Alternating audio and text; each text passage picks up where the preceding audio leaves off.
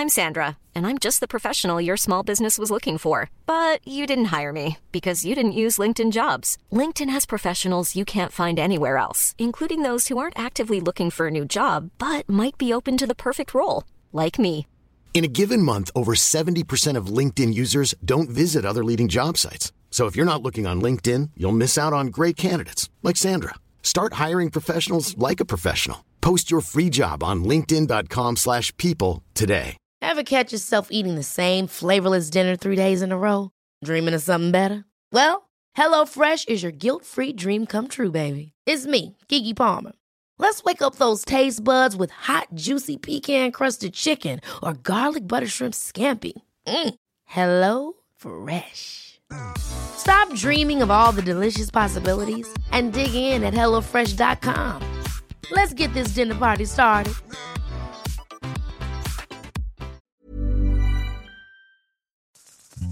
On this episode of The Booze Hustle, I talked to OG winemaker and proprietor of Smith Madrone Winery, Stu Smith. One of the oldest wineries in Napa Valley Spring Mountain, Stuart and his brother Charles have been at the helm for over 50 years producing estate-grown wines. Stu and I chatted about his adventurous beginnings in Napa and how he's been able to maintain his vision and integrity over the years. While a lot of Napa tourism has evolved into a more shiny, hospitality-driven experience model over the years, Smith Madrone has really remained true to their values, choosing to put everything they can into producing beautiful wine. If you're looking for a real wine experience with real farmers, look no further. I really enjoyed talking to Stu, and I hope you enjoyed the episode. I was asked by a wine columnist about 6 years ago what my opinion was of all of these famous people getting into the wine business. And I said, it's God telling them they have too much money. Yes, I read that quote, and I wrote that down, and I actually was going to tell you that's probably one of my favorite quotes I've heard recently. It's actually on my paper in front of me. The other one you talked about talking about people like with too much money and they're from other industries, and then they come into the wine business and it's just like another widget for them. And that is so that is so true. And I struggle with that because I do work for a very large wine and spirits industry company. And there are some very big brands in there. And then there are also some smaller boutique things. And my heart and passion is always going to be in, the artisanal, the smaller, the boutique, the family, the story, the terroir.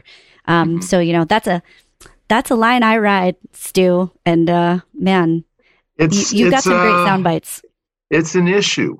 And as I like to say, Mr. and Mrs. Gotrocks, who sold their widget company in the Silicon Valley for a bazillion dollars, and they look at one another and they go, well, what are we going to do now with all this money and we're being retired?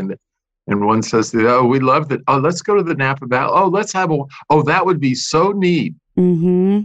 And what they don't understand is that it's a tough business. A little winery like Smith Madrone has to be basically a multinational like Procter and Gamble, because we sell in 35 states. We sell in a dozen countries. Our 105 square foot office has to be able to reach out and tell our story to the world, and get people in Alberta, Canada. That's the only province that we can deal with up there, or the UK, or Czechoslovakia, or Japan. To get our story out, to get people to buy the wine. Yeah, and I gotta imagine that's a delicate balance too, right? Because you guys are pretty relatively small production wise, and you got to kind of thread the needle where you want everyone to know about your wine, but you don't want to get beyond your capacity for demand, because then what happens?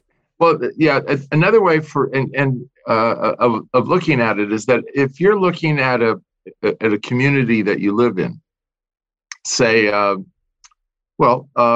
somewhere like St. Helena, or even a bigger town like Napa, which is 70,000 people. if you have a business there, your sphere of influence from a radius point of view might be 10, 15 miles. In other words, if you're a restaurant, if you're a dry cleaning place, if you're a hardware store or a lumber yard, something of that nature, you're not going to sell to people who are 100 miles away from you, let alone 2,000 miles or 3,000 or 20,000 miles. So it's a very strange business, and it is a strange business. Yeah, the Mr. and Mrs. Got Rocks people is that they do sell widgets. That's what they sold, and what they have to find out the hard way is that the wine business is basically about people. Mm-hmm. It's a people business, and if you don't 100%. Like people, you shouldn't be in the business. Yeah, true. I wonder how you stay so grounded, and how your family. Obviously, it's a family-run business. Being in such a hot spot, right, that is Napa Valley. Everyone's looks at Napa as kind of the place of California, the heart of California winemaking, right? And you have a really a big mix between people who are true farmers and then people like the Got Rocks people. How do you and your family stay so grounded in your philosophies? Well, the philosophy is easy. I don't think I knew the word artisanal when I started this adventure, and nor did I ever think of myself as an artist. But I think that in the wine business, that's where I ended up, because I came to the top of Spring Mountain because I wanted to make the very best wine humanly possible. And I felt then, as I do today, that there are two fundamentals about wine that are unalienable and unalterable. And that is that you can only make great wine from great grapes. You cannot yet, technology hasn't achieved it, and hopefully not in my lifetime, take ordinary grapes and be able to make pretty damn good wine out of it. Mm-hmm. And so the next one, and if you accept the premise that only good grapes can make good wine, or great grapes make great wine, the second one is that all things being equal, as Virgil said in 43 BC, he did a treatise on agriculture. And when it came to wine grapes, he compared it to olives. And he said, with olives, you just plant the trees, and after a number of years, you just harvest them. Mm-hmm. With wine grapes, you got to take care of them. You got to prune them. You've got to train them. Then you have to harvest them. And he said, it's a lot of work. But the point I'm getting to is that he also is the one who said, Bacchus amat colis, which is Bacchus loves the hills. Mm-hmm. So they recognized all those, couple thousand years ago, that the best grapes came from the mountains. Mm-hmm. And so it was that drove me to finding the mountains. And it was that, and when I was a boy growing up, we had this concept of disposable merchandise. You didn't take it and get it repaired. You used it. When it broke, you threw it out, you got a new one. And I found that pretty hideous and wasteful. And when I went off to college, I realized that I was fond of wine. Not that I don't like beer, I do. I just like wine a whole lot better. And so I met a lot of friends and made a lot of friends at Berkeley in the 60s, and would come up to the Napa Valley. And I grew up in Southern California, Santa Monica. I didn't want to go back there. Mm-hmm. And so I took a class at UC Davis as a senior. I was what was called an intercampus exchange student. Took the class, loved it, and said, what the hell? I'm going to try to get into the graduate program there and see if I can't somehow get into the wine industry. And that's how it got me to that point. And I remember thinking, now that I want to do this, how do I do it? And the idea that, one alternative was to go back to Southern California and try to make a fortune like Mr. and Mrs. Got Rocks and buy my way in. And I thought, no, that's pretty. I don't want to do that. And Joe Heitz was a person that I looked at, and I thought, okay, this sounds like a good way to do it, which is to come up through the educational system and to use your education in an industry which is pretty strongly very, very fundamentally agricultural. And I believe then I happened to grow up in California in what I would call the golden age of education for California, and that's how I got to where I launched myself, and then I was able to put together a partnership because I was 22 when I started this, and I had no money, and so that's how I got into the wine business. When you started, you were so young. Did you have a vision for what the winery would be, 50 years down the road? And how is that different from where it is now? Or is it the same? Did you always have it visioned this way? Well, first of all, I was scared out of my wits doing this because I didn't have any mentors. I did a little work in the valley in the vineyards during the summers. And one of the people I worked with was Andrei Chelichev, and I got to know him pretty well. And Bob Steinhauer became a lifelong friend. But most people, when they get in the wine business, they work for a winery. I didn't have that option. I chose not to take that option. And so everything I did, I had to research and analyze and use the skills that both Berkeley and UC Davis gave me to move forward. And so I knew that I wanted to be more like a European chateau style winery where we didn't necessarily buy grapes, that we were trying to be small and just make wine from the grapes that we grew and how we grew them and all of that goes with it. And I remember a couple of years into it, we did buy some grapes, and my brother and I were talking about this, and he joined me a couple of years into it, and we realized that if we buy grapes, why are we on the top of a mountain?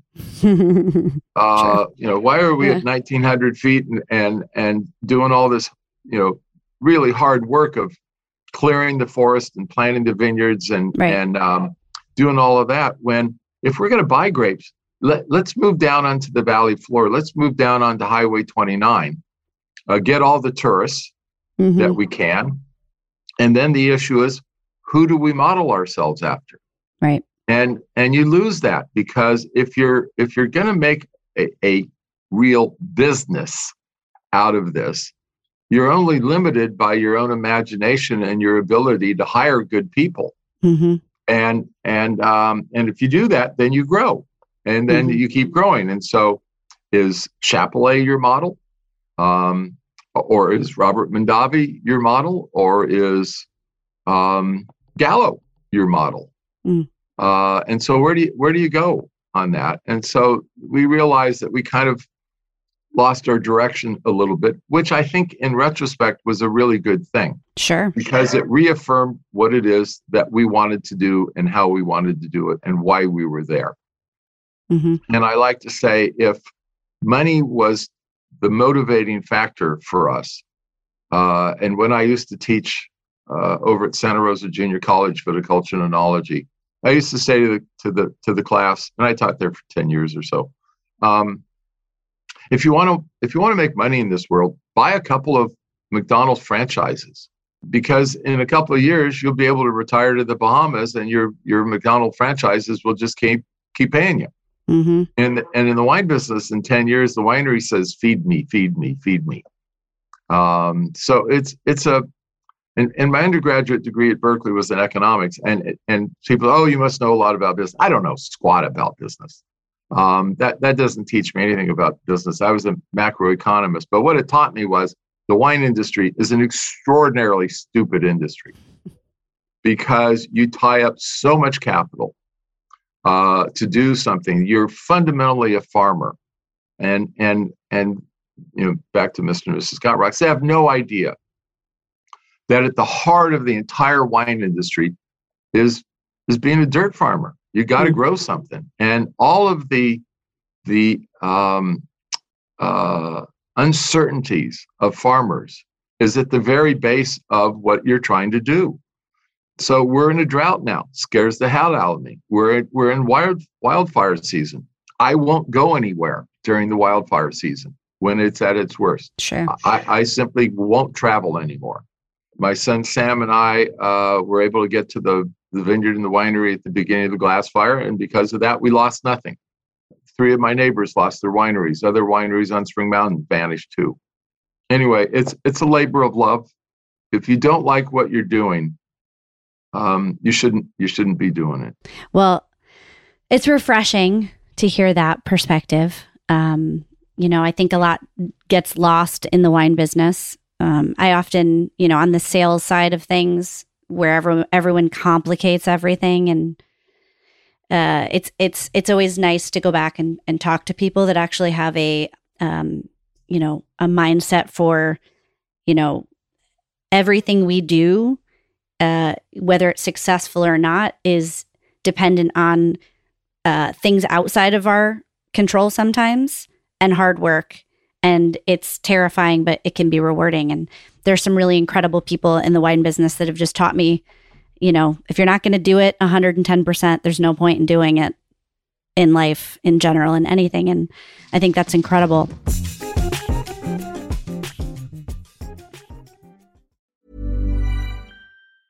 Hi, I'm Daniel, founder of Pretty Litter. Did you know cats tend to hide symptoms of sickness and pain? I learned this the hard way after losing my cat, Gingy. So I created Pretty Litter, a health monitoring litter that helps detect early signs of illness by changing colors, saving you money and potentially your cat's life. Pretty Litter is veterinarian developed, and it's the easiest way to keep tabs on your fur baby's health right at home. Go to prettylitter.com and use code ACAST for 20% off your first order and a free cat toy. Terms and conditions apply. See site for details. Planning for your next trip? Elevate your travel style with Quince. Quince has all the jet-setting essentials you'll want for your next getaway, like European linen, premium luggage options, buttery soft Italian leather bags, and so much more. And is all priced at 50 to 80% less than similar brands. Plus, Quince only works with factories that use safe and ethical manufacturing practices. Pack your bags with high-quality essentials you'll be wearing for vacations to come with Quince. Go to quince.com/pack for free shipping and 365-day returns. Millions of people have lost weight with personalized plans from Noom. Like Evan, who can't stand salads and still lost 50 pounds. Salads generally for most people are the easy button, right? For me, that wasn't an option. I never really was a salad guy. That's just not who I am. But Noom worked for me. Get your personalized plan today at Noom.com. Real Noom user compensated to provide their story. In 4 weeks, the typical Noom user can expect to lose 1 to 2 pounds per week. Individual results may vary. Burrow is a furniture company known for timeless design and thoughtful construction, and free shipping. And that extends to their outdoor collection. Their outdoor furniture is built to withstand the elements, featuring rust-proof stainless steel hardware, weather-ready teak, and quick-dry foam cushions. For Memorial Day, get 15% off your Burrow purchase at burrow.com/ACAST and up to 25% off outdoor. That's up to 25% off outdoor furniture at burrow.com/ACAST.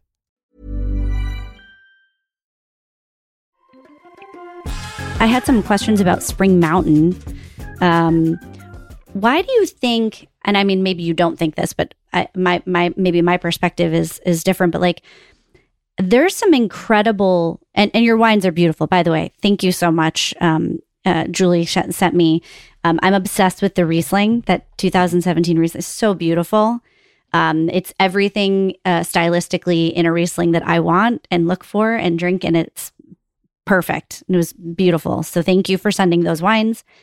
I wonder why Spring Mountain doesn't get as much recognition just historically in the trade and the press and everything. Do you think it's because the consumer mentality, like higher alcohol, like bigger, like fruitier type wines are like, more in fashion, and that's what the critics are scoring? Because, for me, I love European wines, and I love wines that have character and are really well balanced, and they don't have to have a ton of alcohol to do that. What are your thoughts on why Spring Mountain doesn't get as much love, recognition? I think it's because we're the worker bees. We're almost all the wineries on the mountain are family wineries, and we do the work, both in the vineyards and in the wineries, and we don't have a lot of time to go out and kind of sell the sizzle, if you would. It's a very provocative question, by the way, and let me just say it from our point of view, and I don't think we're that different from other people. We may be a little bit this way, but we're more of a European-esque winery.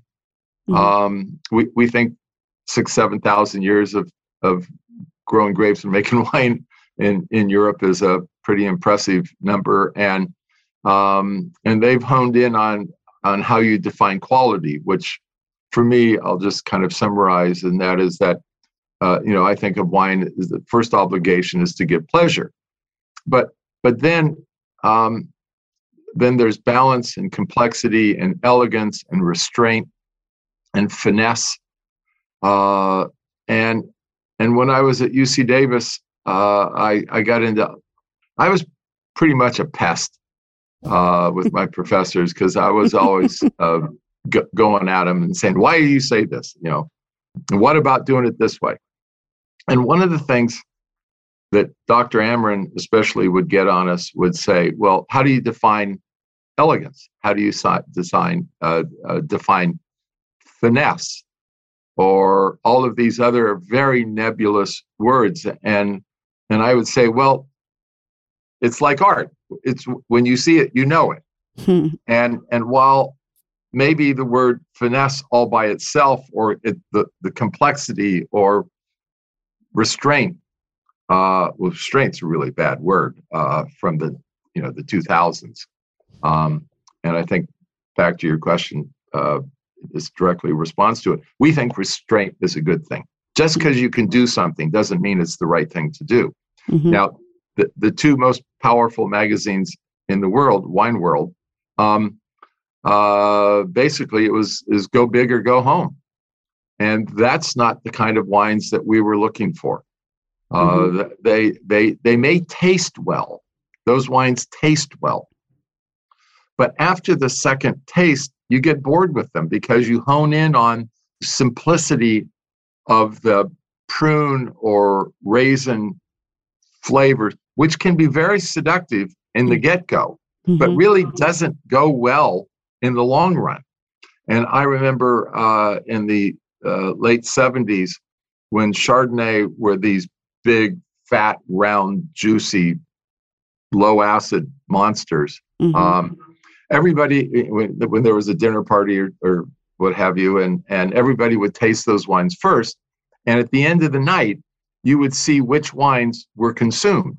And it generally wasn't those wines, but they're wines that are made for the tasting, for the taste panel, for the taste reviewer, not for the person who reaches out for a bottle of wine and says, "This is what I want to drink tonight."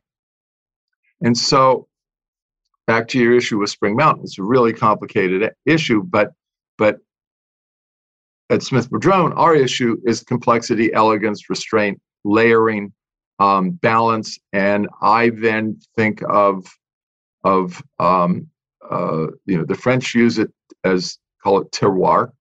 In the New World, a lot of us call it a sense of place. I think of it as an ephemeral sense of art. That what should define Smith Madrone is a uniqueness that we present from the site of the property, the exposure. Those of us, we personally as the grape growers, and we personally as the winemakers, go into all of that. And we should make a Chardonnay, maybe similar, but it should be discernible from our neighbors of Keenan or Schwager or Pride. And that's that sense of uniqueness.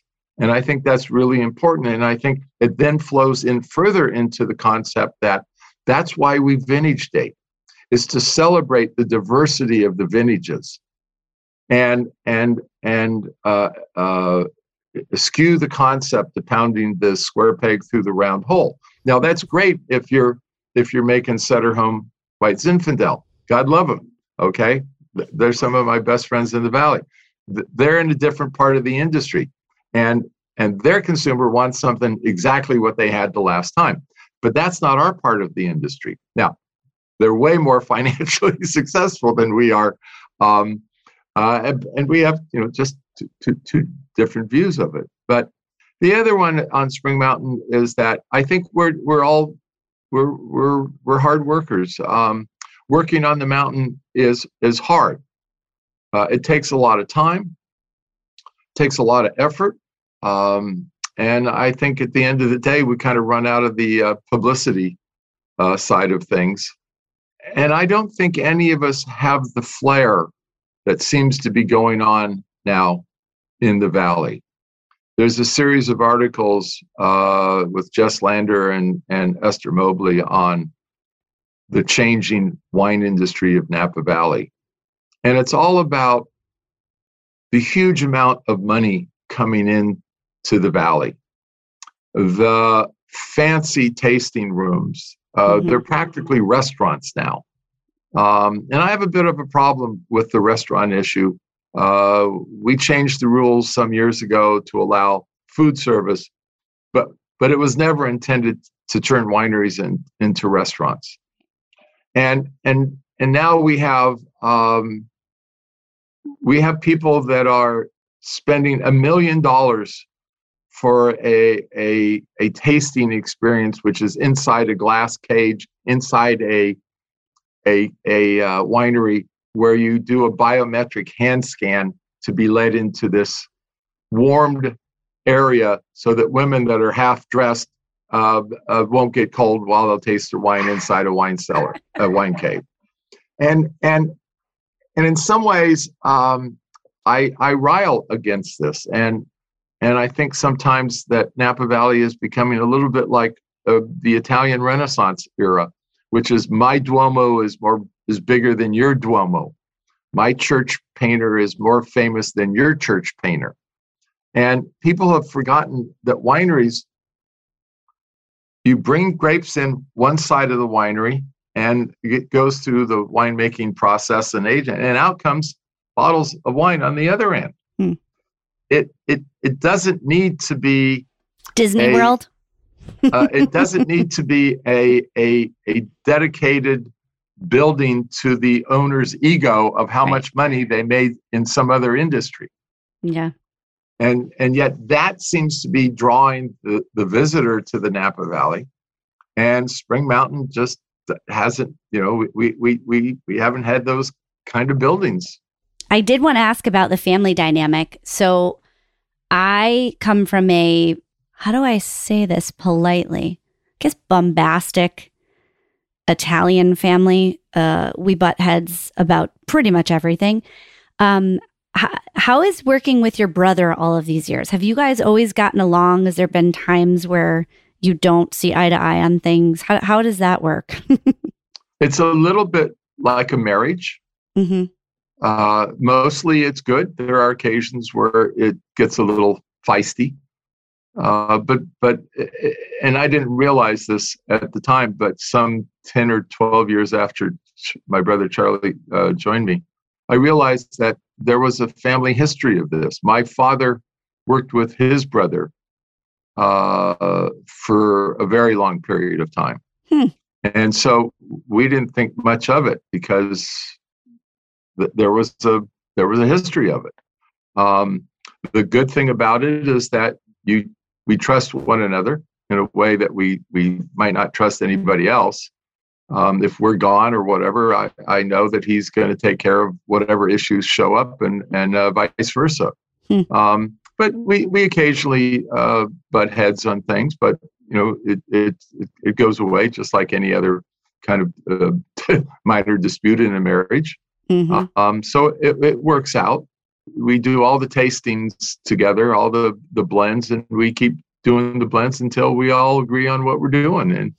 And we have similar views about wine. He's more of a red fruit guy. I'm more of a black fruit guy.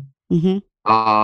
And so, I know what he likes. He knows what I like. And in that same vein, I like to say that I don't take credit, and I don't take, it's like my kids. I don't take credit and I don't take blame. Same thing with vintages, the wine quality.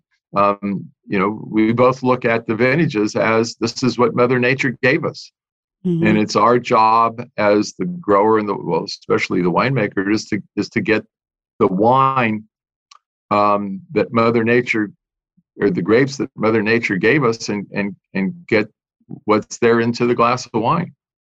And so from that point of view, we're very compatible. That's great. And you got your whole family there, right? Is it your nephew, or is it your son that's a winemaker, or is it his son that's a winemaker? It was my son that was there. He's off doing his own thing called Curly St. James. So he's trying to make his label go. So cool. And so he's out doing that thing. And I wish him all the success. But if he wants to come back, that would be wonderful. Just pull him. It's like you want him to succeed, but you're also kind of like, but come work for us. Yeah. What is so what's the legacy for the winery? Where do you see, bigger picture in, history when we look back at this period of your life in winemaking? What's the legacy of Smith Madrone? Wow. I'm not sure I've ever, I'd like to say that I think one of the legacies of Smith Madrone might be that we helped pioneer high elevation hillside grape growing and winemaking. I've personally been very involved in the land use politics of Napa County, mm-hmm. and I would like to probably be remembered for that activism, because I have pretty much been a leading vocal force for the rights of agriculture and farming in the mountains. Hmm. And that's pretty important to me. I also am pushing back on a part of the community. Let's go back just a little bit. When I came to the Valley, I kind of thought of the Valley as a three-legged stool that allowed Napa Valley to really do well. And that is that we had UC Davis and Fresno State creating a bunch of young winemakers and grape growers to go into the industry and give us education and technology. And we had a board of supervisors that was pretty supportive. Could have been a little better, but could have been a lot worse at the time. And then probably the most pivotal one was that we had a community that was welcoming to the development of the wine industry. And if you go back 50, if you look at the 50 years that's changed, what's changed? Well, we now have both UC Davis, we have Fresno State, we have Cal Poly San Luis Obispo, we have Washington State University and Geneva that are educating young grape growers and winemakers. And we have Sonoma State University over just south of Santa Rosa, who's doing a wine marketing program, and they're doing a good job with that. So we're providing educated people to come into the industry and help it flourish. Mm-hmm. The Board of Supervisors no longer has our back, and we can't trust them to support us. And we have an extraordinarily vocal group of people in the Valley who are opposing us at everything we do. Hmm. So it challenges my being in that, what's the future of the Valley? for people of modest means, of ordinary people. There are a lot of graybeards like me in the Valley who started wineries 30, 40, some of us 50 years ago. And they're making it extremely difficult for us to flourish. And then we have the sale of winery after winery to extraordinarily wealthy entities. Mm-hmm. And that's putting another roadblock for us. And then the regulations that are being thrown at just California businesses in general, and specifically what Napa County is throwing at us, is making it even more difficult. So a friend of mine, a wine writer, asked me a couple months ago, why are you so optimistic about the future of the Napa Valley wine industry? And I said, Tom, who says I'm optimistic? Oh. We'll survive by hook or by crook or something, but I'm not sure what the future will look like for Napa Valley in 20, 30 years from now. Sure. We're seeing the change right in front of our eyes. Stony Hill, who was our neighbor downslope and to the east of us, and was the quintessential small winery that sold directly to the consumers, and started in the early 50s, sold about 4 or 5 years ago, and then immediately resold. And it sold to Longmeadow Ranch, and then it sold again to the Lawrence Estate. So there's a change afoot in the Valley, and it's happening right in front of us. And sometimes I know where the Valley is going, and sometimes I don't. And one of those I don't times is now. And I don't know where it's going. And I worry about a lot of the wineries that are like ours, that are scattered throughout the hills, that are the ones that people came to the Napa Valley to see originally, and which gave us the starts. And so if you look at a legacy question, I guess I'm working my way around back to it. I'd say the fact that we were helping to pioneer grape growing in the mountains, and growing and creating an absolute dedication toward wine quality. Yeah. And if anyone can plant their flag for Napa Valley history in its purest form, I think it would be you guys. I would like to think that, yes. And thank you for saying that. I do think there are others like us, but there's getting to be fewer and fewer of us. Well, Stu, you're awesome. I really appreciate you taking the time to talk with me on my podcast. I loved reading all of your very colorful interviews and quotes along the way. I think you've got a really great sense of humor and way of looking at our business, and a sometimes very, where is it going to go kind of way, really like existential, like bigger picture changes. And, I think you're fantastic. And I hope that you guys will have me come visit the winery next time I'm in Napa. Absolutely. I'd love to. Yes. And thank you so much for being a guest. You're welcome. And it's fun talking with you. And thanks for the good questions too.